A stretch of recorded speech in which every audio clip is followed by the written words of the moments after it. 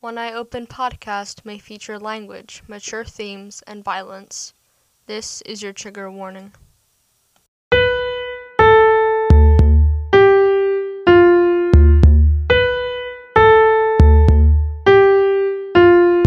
Hello, you are listening to One Eye Open, a true crime podcast where I talk about crimes ranging from urban legends to serial killers and how they are portrayed in the media. So sit back, relax, and enjoy Tate's Guide to the Perfect Crime.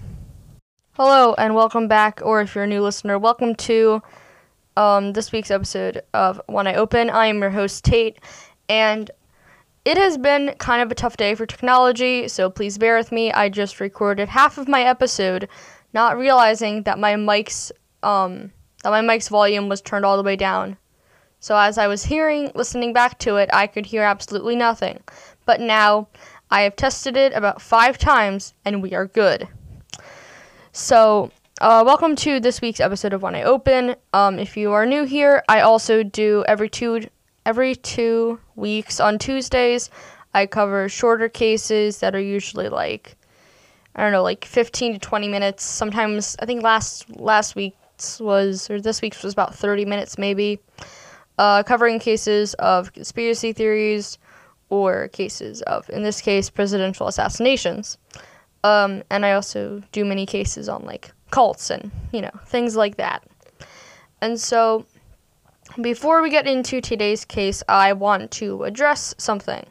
So, as of right now, it is March 21st, as I am recording this, and the verdict has been in on the George Floyd case.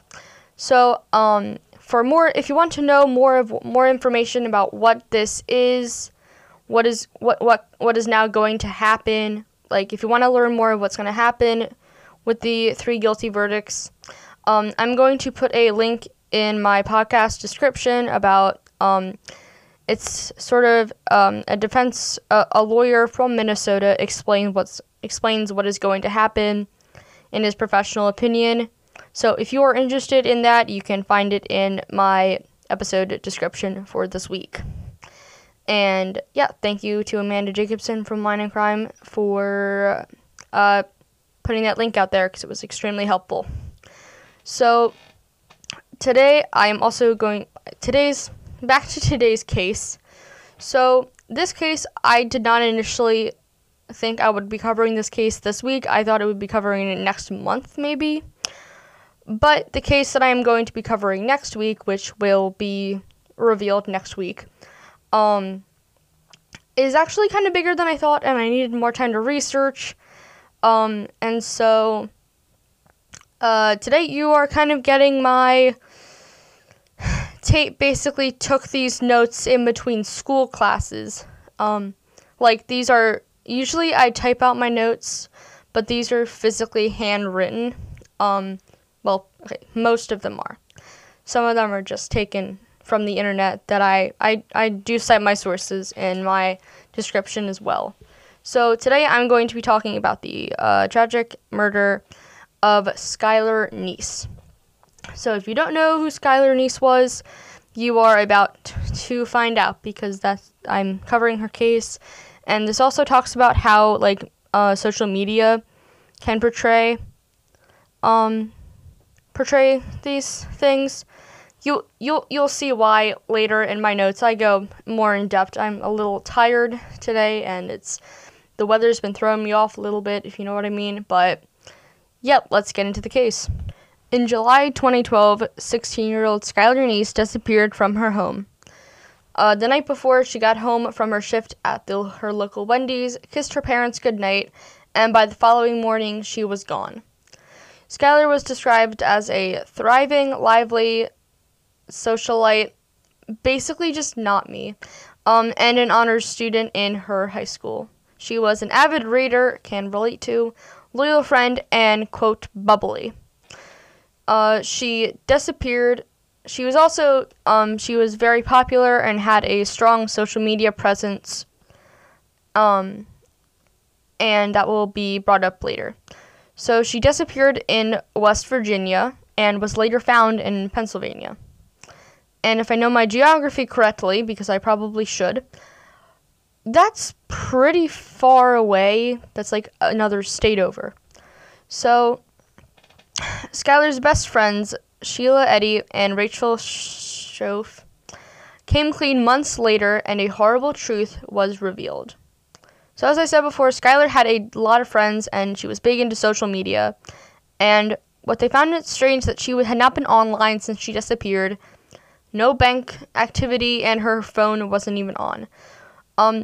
So the article that I read, when they said, like, no bank activity, I was thinking, like, do 16-year-olds really have that many bank activity? Like, did she have her own card? I know this was back in 2012. I mean, I barely remember 2012 as it is. But I don't know many 16-year-olds who have, like, credit card bank access. But it might have been a different time. So, surveillance video, I'm assuming this was on her street, caught Skylar sneaking out of a window a little past midnight on July 6th. And she got into a sedan. And a friend of hers, whom is nameless in the article, said that they dropped her back off an hour later, but there's also no evidence of the friend dropping her back off. And Skylar's remains were found on January 16th, 2013. So, like, she disappeared in July, and she was found later on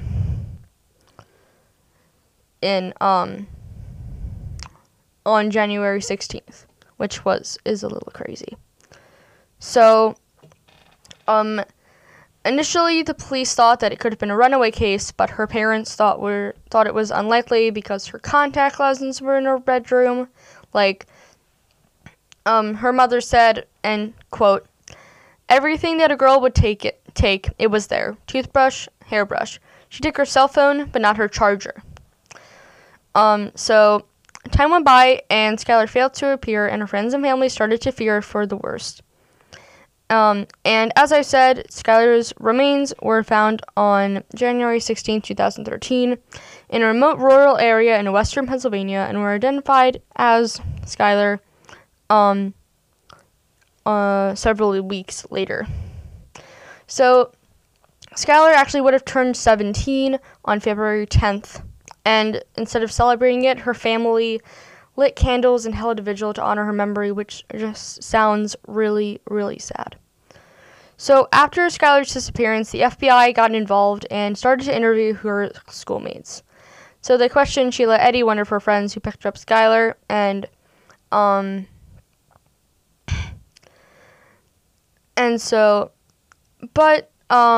something didn't feel right when the police started looking into the social media from Skylar.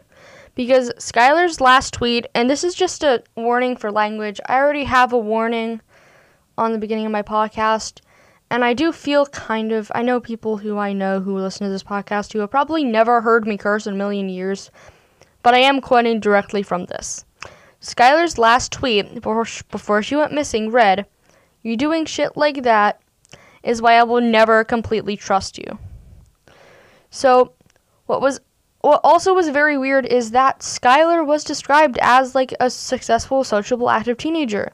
She had a 4.0 grade point average, a part-time job at a fast food restaurant, and, an active social life. So they thought it was a little strange that she had, tweeted something that was kind of, like, obviously targeting someone.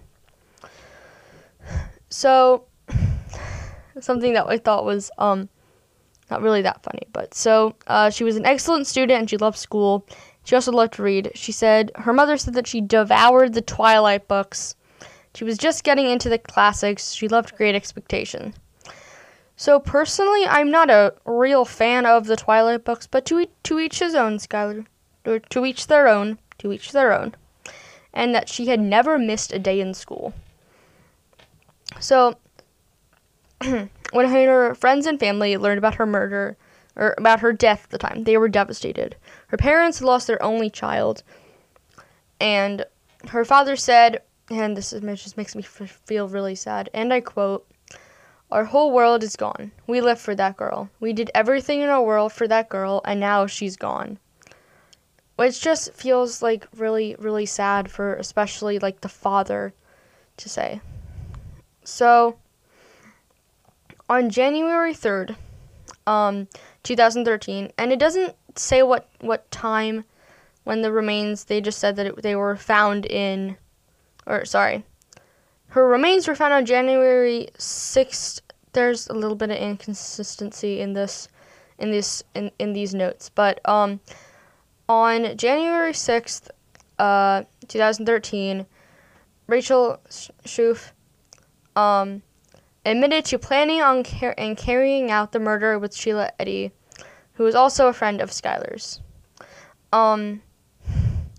So in a secret hearing, Rachel confessed that her and Sheila committed the murders. And Rachel was the one who actually took the police to the remote place in the woods where they had buried Skylar. So, getting these names mixed up, I'm sorry. Okay, there we go. Sheila, allegedly lured Skylar out of her family's apartment in the middle of the night, and she stabbed her to death at an agreed-upon moment and hid her body under some branches, in a Pennsylvania township about 30 miles from her house. So, and quote to quote her, Skylar's father, again, I know there's a lot of quotes in this, about how Skylar loved her best friends, and he said, and I quote, "And they turn on her and count down 3, 2, 1 and stab her. I mean, what kind of sickness is that?" And I absolutely agree. So, Rachel pled guilty in 2013, and a close friend who was, like, basically Rachel's aunt couldn't believe that she would commit this horrible of a crime, that there was never any signs, not mean to any kid, not a bully, didn't torture animals, and it's been then it said 2 years, this article is a little old, to come to grips with it. She also said that, the person also said that Rachel, Sheila, and Skylar were inseparable. So, the person actually does say that she noticed a little change in Rachel's behavior a couple months before the murder. It doesn't specify like what kind of change, but Rachel's family did release a public statement saying, "We are truly sorry for the pain that she has caused Neese family, and we know her actions are unforgivable and inexcusable." So, in 2014, nearly a year after Rachel did so, Sheila also pled guilty to murdering Skylar. So, Sheila and Skylar had actually been best friends since they were 8 years old. Sheila didn't even knock on the door when she came over. She just came in, says Skylar's father. So, yeah, Skylar and Sheila, childhood best friends, and Sheila was the daughter of divorced parents and had, quote, a wild personality. She was set to, quote Skylar's mother, "She was always silly and doing crazy stuff," which I think is a little bit of a stereotype for kids of divorced parents. So Rachel was originally friends with Sheila and transferred to another school, and Sheila and Rachel was also came from a family of divorced parents and from a religious family. And they all, became friends. Eventually, 16-year-olds will find each other, and they will inevitably become friends. So when Skylar first disappeared, there were actually rumors around, I think, like town or something, that Skylar might have overdosed on heroin.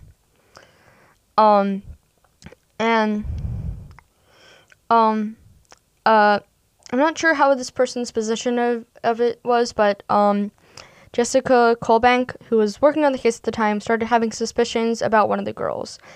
When she questioned Sheila Eddy for the first time, Eddy was completely blank on emotions, and there was absolutely nothing. It was like iced over. So, it wasn't until later when the truth came to surface. When the police officers asked Rachel, "Why did you guys kill Skylar?" and her answer was, "We just didn't like her." Which is just like, I don't understand how that works, really. And I think this is kind of similar. This kind of reminds me of a similar case that I think Wine and Crime did a while ago, back in Click Crimes, I think. Or it wasn't Click Crimes. Or it might have been Click Crimes. I don't remember. But listeners of them might remember about a case about two teenagers who were viewed as like kind of gothic and had a friend who was just kind of tailing along, and then they basically lured the friend to kill her. So here's where sort of the social media aspect comes into it. So after murdering Skylar, with Rachel, Sheila remained active on Twitter, posting regularly about her thoughts and day-to-day activities as authorities search for her missing friend. And she even pretended to feel grief over her friend's loss after her death. You know, things like, "Rest easy, Skylar, you'll always be my best friend," and she would, post pictures with herself and Skylar. And yeah. Then on March 13th, 2013, she posted those pictures on March 13th, 2013, when the police announced that the remains found in the Pennsylvania woods in January belonged to Skylar. So it was crazy. So yeah, Sheila would continue posting and seemed kind of unfazed. She would just sit home watching her favorite TV shows.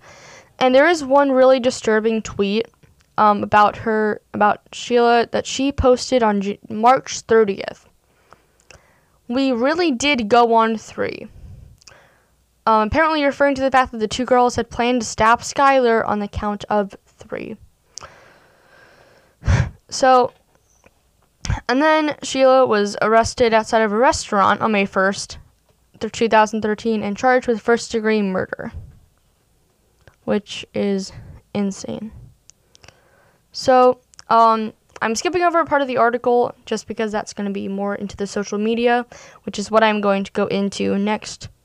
So, Skylar's father said that Sheila was like a family to them. She was like a second daughter. She didn't even knock.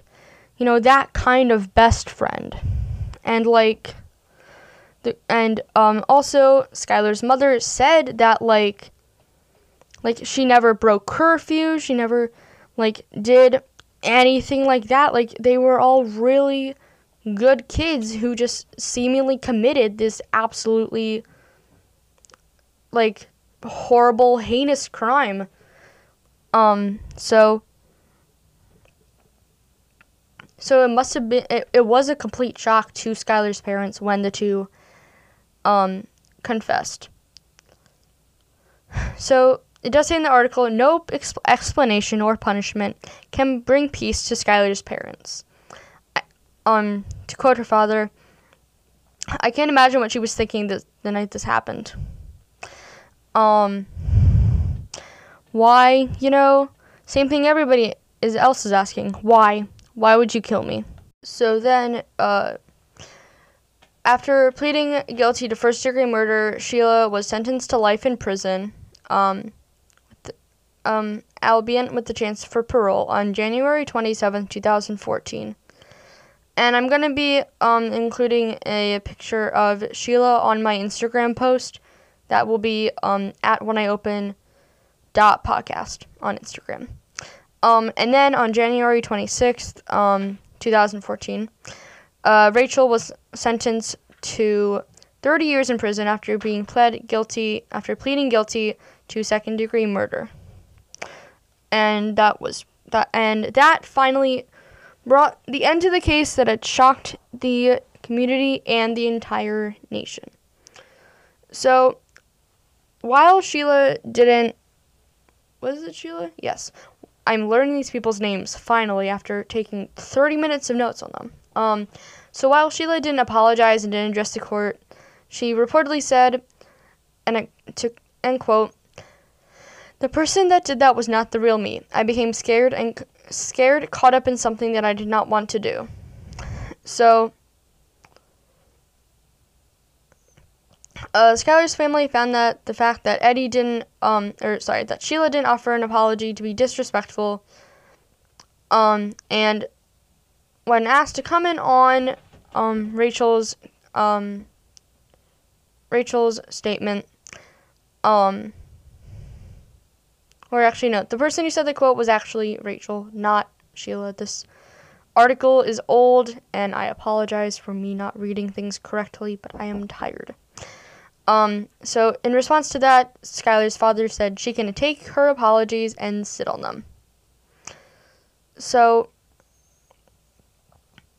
after Sheila was sentenced, Skylar's father said, "We are no longer a family. You can look into the eyes of those who are responsible, but you can never know what they heard as they were taking her life." So another thing that actually said that that Skylar's death actually helped change the law, similar to how Casey Anthony's death changed the law too. You should go listen to that episode as well. It's on my page. So, as her case became public attention, a bill was passed to change West Virginia state law in order to facilitate and speed up police interaction. It now requires law enforcement to rely initial reports of any missing child to state police, regardless if the person is a runaway. So the new law is basically called Skylar's Law, and when a child goes missing, every minute can save a life. So to quote I'm not going to pronounce this person's name, sorry, someone who championed the law, "We need to get it out there right away and be working to search for whatever child might be missing." An Amber Alert probably wouldn't have saved Skylar, but as her father stated, the hope is that it may help someone else down the road. So the last comment on the case aspect of itself is that Rachel and Sheila are actually still in jail. So they're still serving. They're currently serving their sentence at a correctional center in West Virginia. And I don't remember the year that this article was cited, but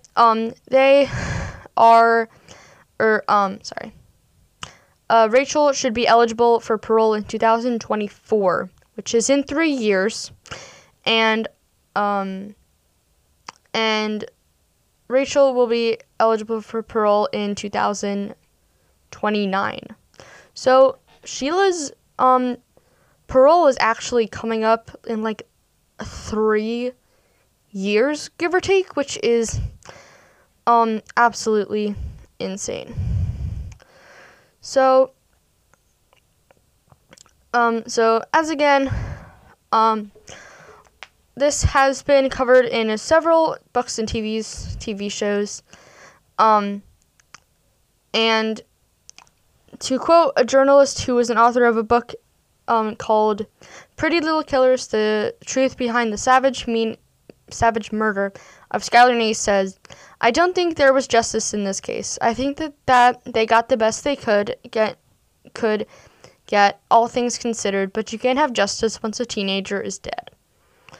So while Sheila obviously isn't active on Twitter because she's in jail, her feed is actually still visible to the public. I have personally not looked into it because I feel like the NSA is kind of probably already like, what is this person Googling anyway?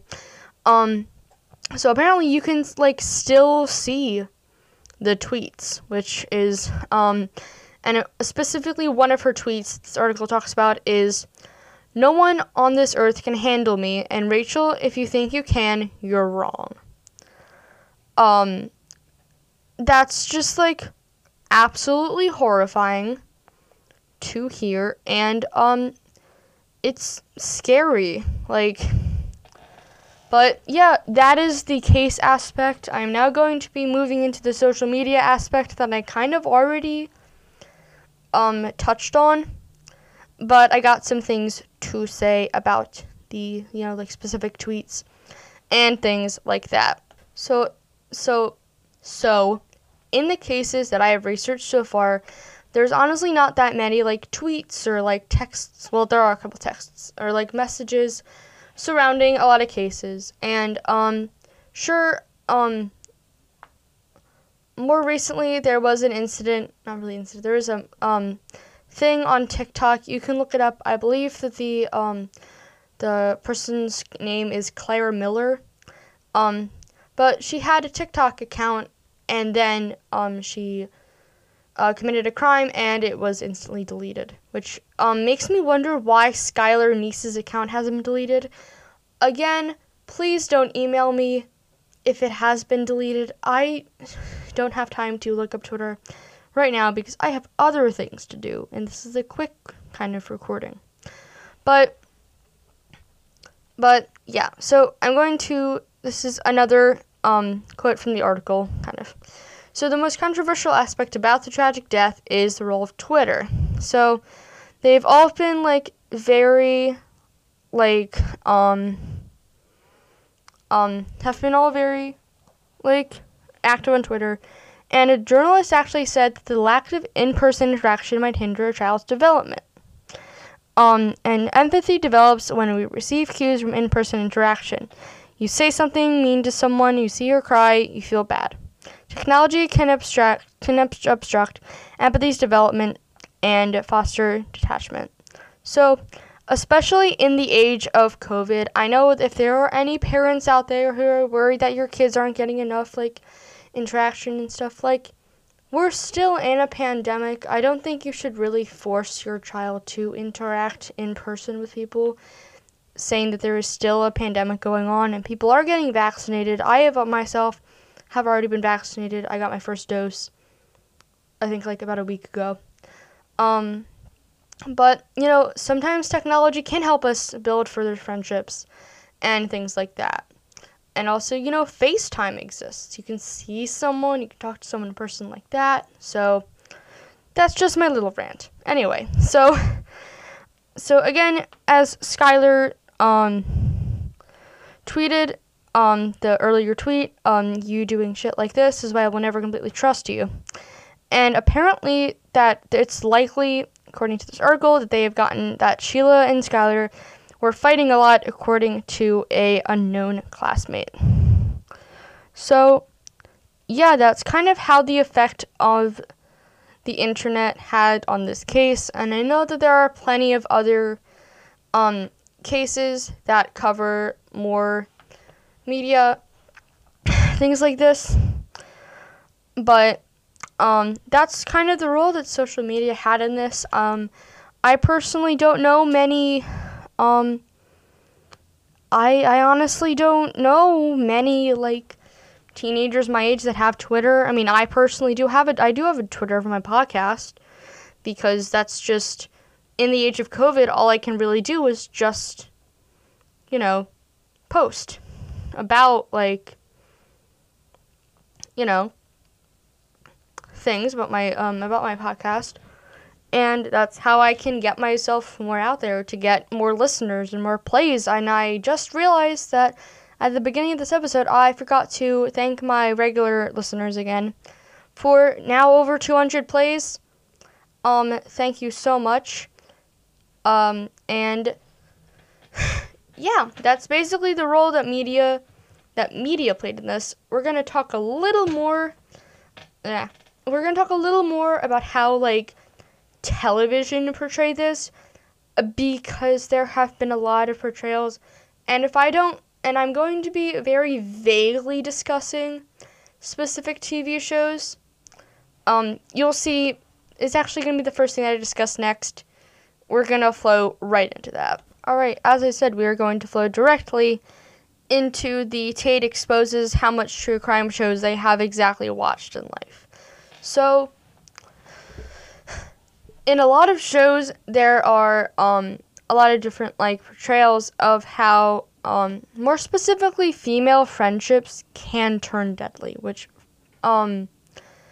first of all, is not the case in real life that often, except, obviously this case, but in my personal experience, it's almost never. That I don't think I've ever fantasized about murdering any of my friends. I hope that my friends haven't fantasized about killing me. That would just be really sad for, both of us. But anyway, so on a plethora of crime shows, including Law and Order, SVU, just trails off after one. Sorry. And also, in Castle, which is an older, I don't know if it really would count as an older crime show, but I vaguely remember this being kind of a thing in Law and Order, SVU, especially. I think there's a specific episode called Mean. Again, I don't feel like looking this up right now. I could be wrong. But Law and Order SVU definitely has talked about this before.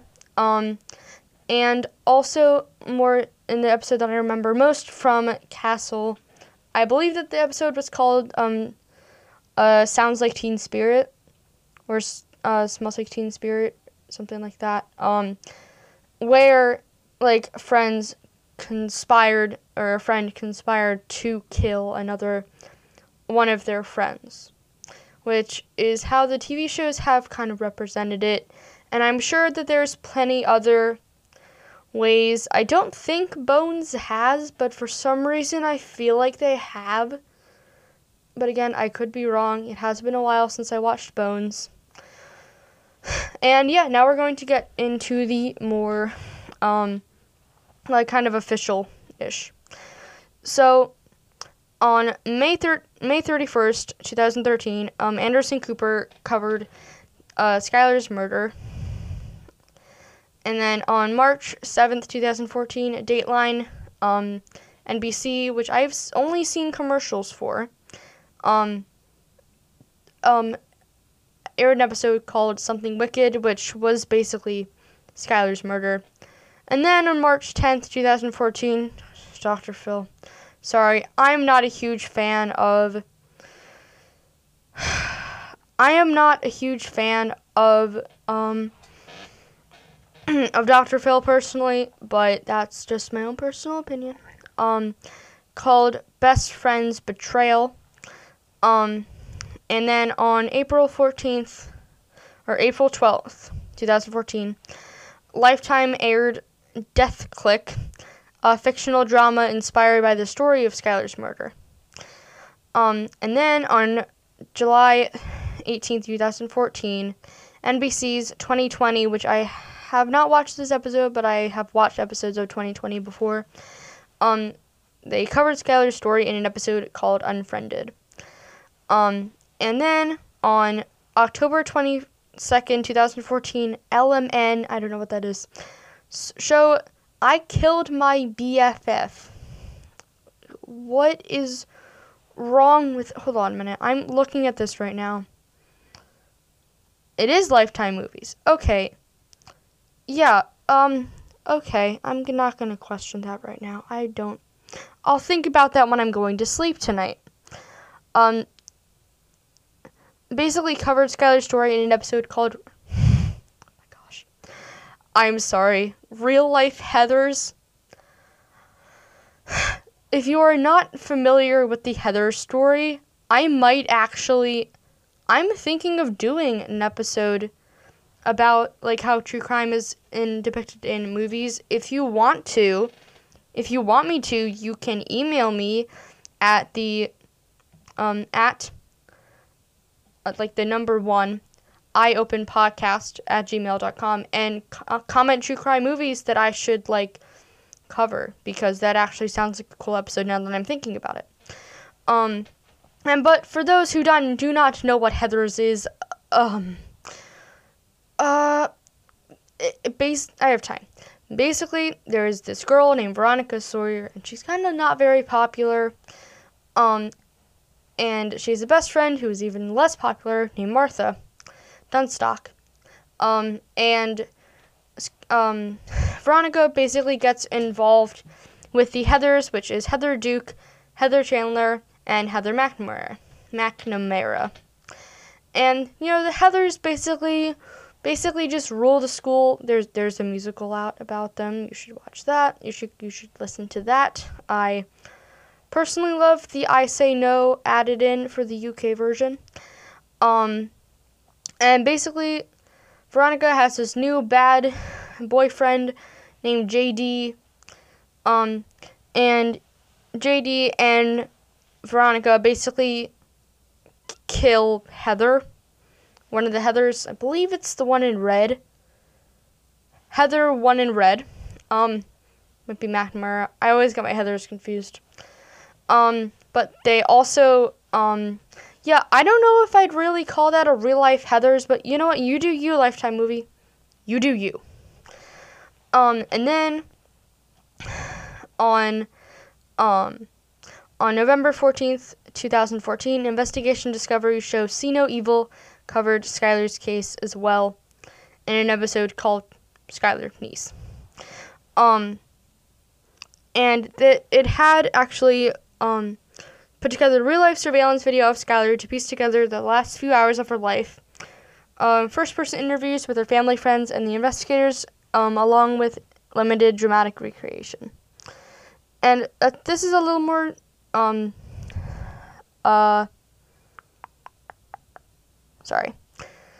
This is more current now, kind of. On March 26, 2016, a show called Copycat Killers covered Skylar's story in an episode titled Heathers. I don't know if these people just don't really know that Heathers isn't exactly like this case, or if they're just trying to market off the Heathers franchise. But personally, I don't really think that this case is like that alike to Heathers. Like, I don't really get it, but you know what? Whatever gets the ratings up, I guess. I don't know what I'm saying at this point.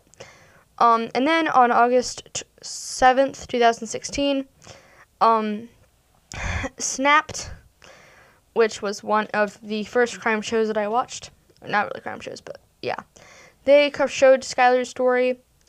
And then Investigation Discovery on October 28th, 2016 did another episode called A Daughter Disappears on an episode of a show called Suspicion. And then, even more recently, July 20th, 2018, NBC showed Skylar's story on Dateline, which I think this is just like a replay on Skylar's story, called Something Wicked, as I said before. And then, on May 12th, 2019, one of my, a true crime podcast that I've been listening to for a while, I love these people so much, the Generation Y podcast told and reviewed Skylar's story on episode 227, titled Skylar Neese. So, you all should totally go listen to that episode because it is very good. But yeah, those are basically how the portrayals in television went. As I said before, I think that there are probably more portrayals of this in media that I'm either not remembering or stuff like that. But yeah, I don't really like the fact that they called it real life Heathers or Heathers, because as someone who has watched that movie a lot of times, I don't really think that it's that alike to Heathers. This actually kind of reminds me of my first case, the Slender Man case, about the two friends who just killed their friend. Granted, it was under different circumstances, but I don't personally like them trying to sort of market off the Heathers franchise. But you know what? I guess whatever pays the bills. I don't know. I'm not getting paid to do this, so I don't know what I'm saying. But yeah, those are basically the main portrayals of the media that I could find. A lot of just like news reports. I've watched news outlets cover this case. As I said before, I've watched 2020 on it. Whenever I say 2020, all I can think of is just how crazy this last year has been. And keep on thinking, like, hey, that's actually a pretty accurate name, 2020. Like, crazy, insane things happening. But, yeah, that's basically, I think that's all the portrayals that I can think of. But let me look back in my notes. Alright, so, a friend of mine just sent me this article because I told him that I was covering the Skylar Neese case, and this has nothing to do with the portrayals of media. This could have been put into the case, but I just wanted to read this article that, makes me a little bit confused. I don't know how corroborated this is, so it could be incorrect, but it basically just talks about, this is the title of the article. It's from the Daily Mail. It'll be in my resources. Did 2 teen killers stab their friend to death because they saw them have sex? Victim, 16, alluded on Twitter to a lesbian tryst during a sleepover before she was lured in the woods and slain to death. So, basically, there was, like, a dark secret mentioned somewhere in the case that, like, Skylar allegedly wrote in her diary that during a sleepover at her house, she walked in on Sheila and Rachel having sex together.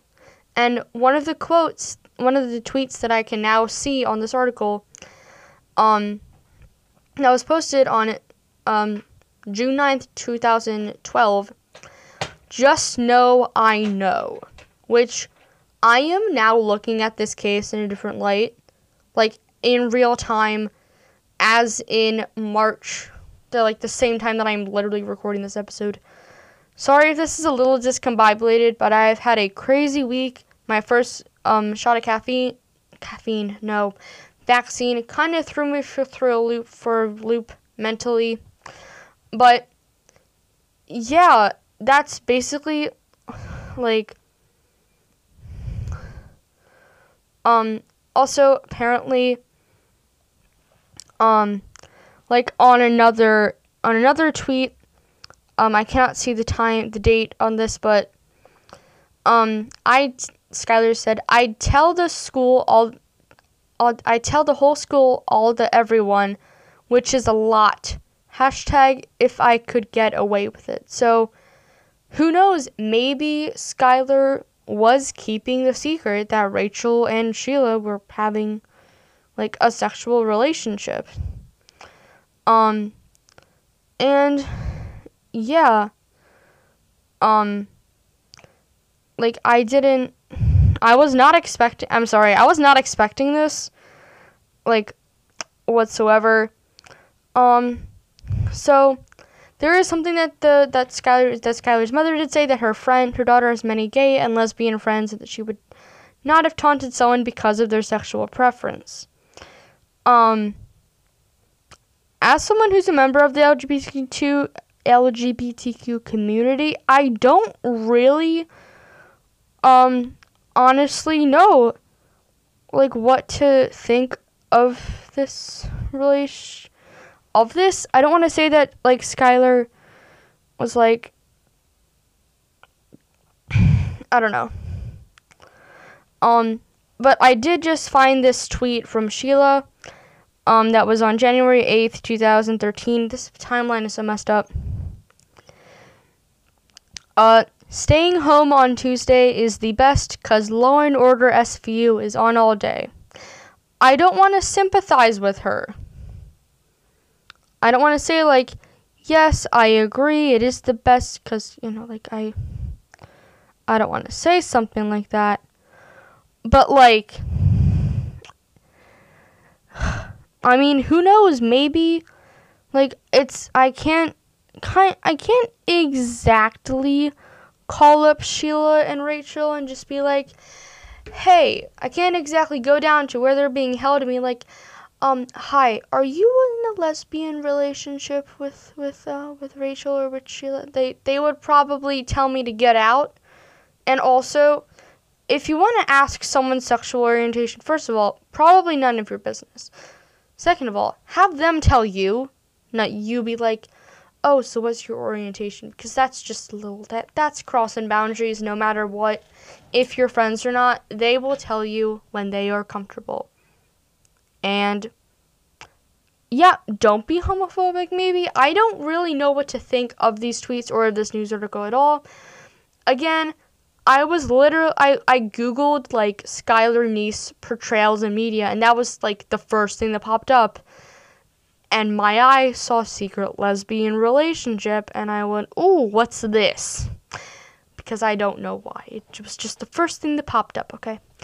But yeah, who knows? Maybe they could have been. Maybe this was just, they just didn't like her. Maybe they thought that she was, like, too bubbly and, like, too happy, and I don't know. Things like that. But yeah, that's basically the ends of the portrayal. In media, you should go listen to Generation Y podcast because they are amazing. So we have now hit the end of the episode. So yeah, thank you so much for sticking around and hearing me totally remember everything about this case from my notes. Not at all. But as I said, my sources will be in the description, along with the link about the George Floyd trial and what's going to happen next. So yeah, before I do like my ending send-off thing with my media, I wanted to shout out a podcast real fast that just happened today. I'd like to do a quick shout out to not forgetting their name. To Weird Distractions podcast, who has named my podcast of the week. Thank you so much. I don't think you understand how much I almost sobbed over that. But yeah, you should also go listen to Weird Distractions. They cover really interesting cases and have one of the coolest intro music songs that I've ever heard in my entire life. Way better than mine, which is literally just really basic. But yeah, we have now reached the end of the episode. If you'd like to follow me for more, you can follow me at Twitter, at oneeyeopen.pod, Instagram at oneeyeopen.podcast. And if you have a case suggestion, or if you are a podcast that is listening to this, I am looking into collaborations. Or if you have a case suggestion, you can email me at the number 1 eyeopenpodcast@gmail.com. You can follow me on TikTok at oneeyeopenpod. And yeah, thank you so much for listening to this case. This was, as I said, this was a last-minute case, but I think it was really interesting.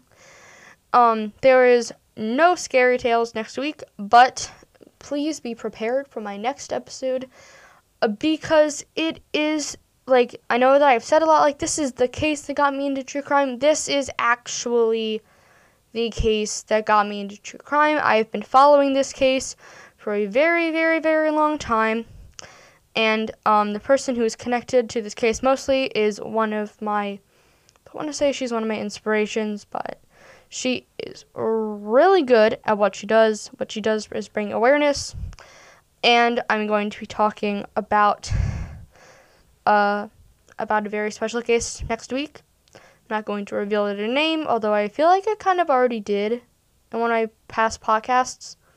But I have this weird thing with my podcast that if I record something important, my friends will be like, oh, I didn't know that happened. And even as a podcaster, I don't usually like listening to the sound of my own voice.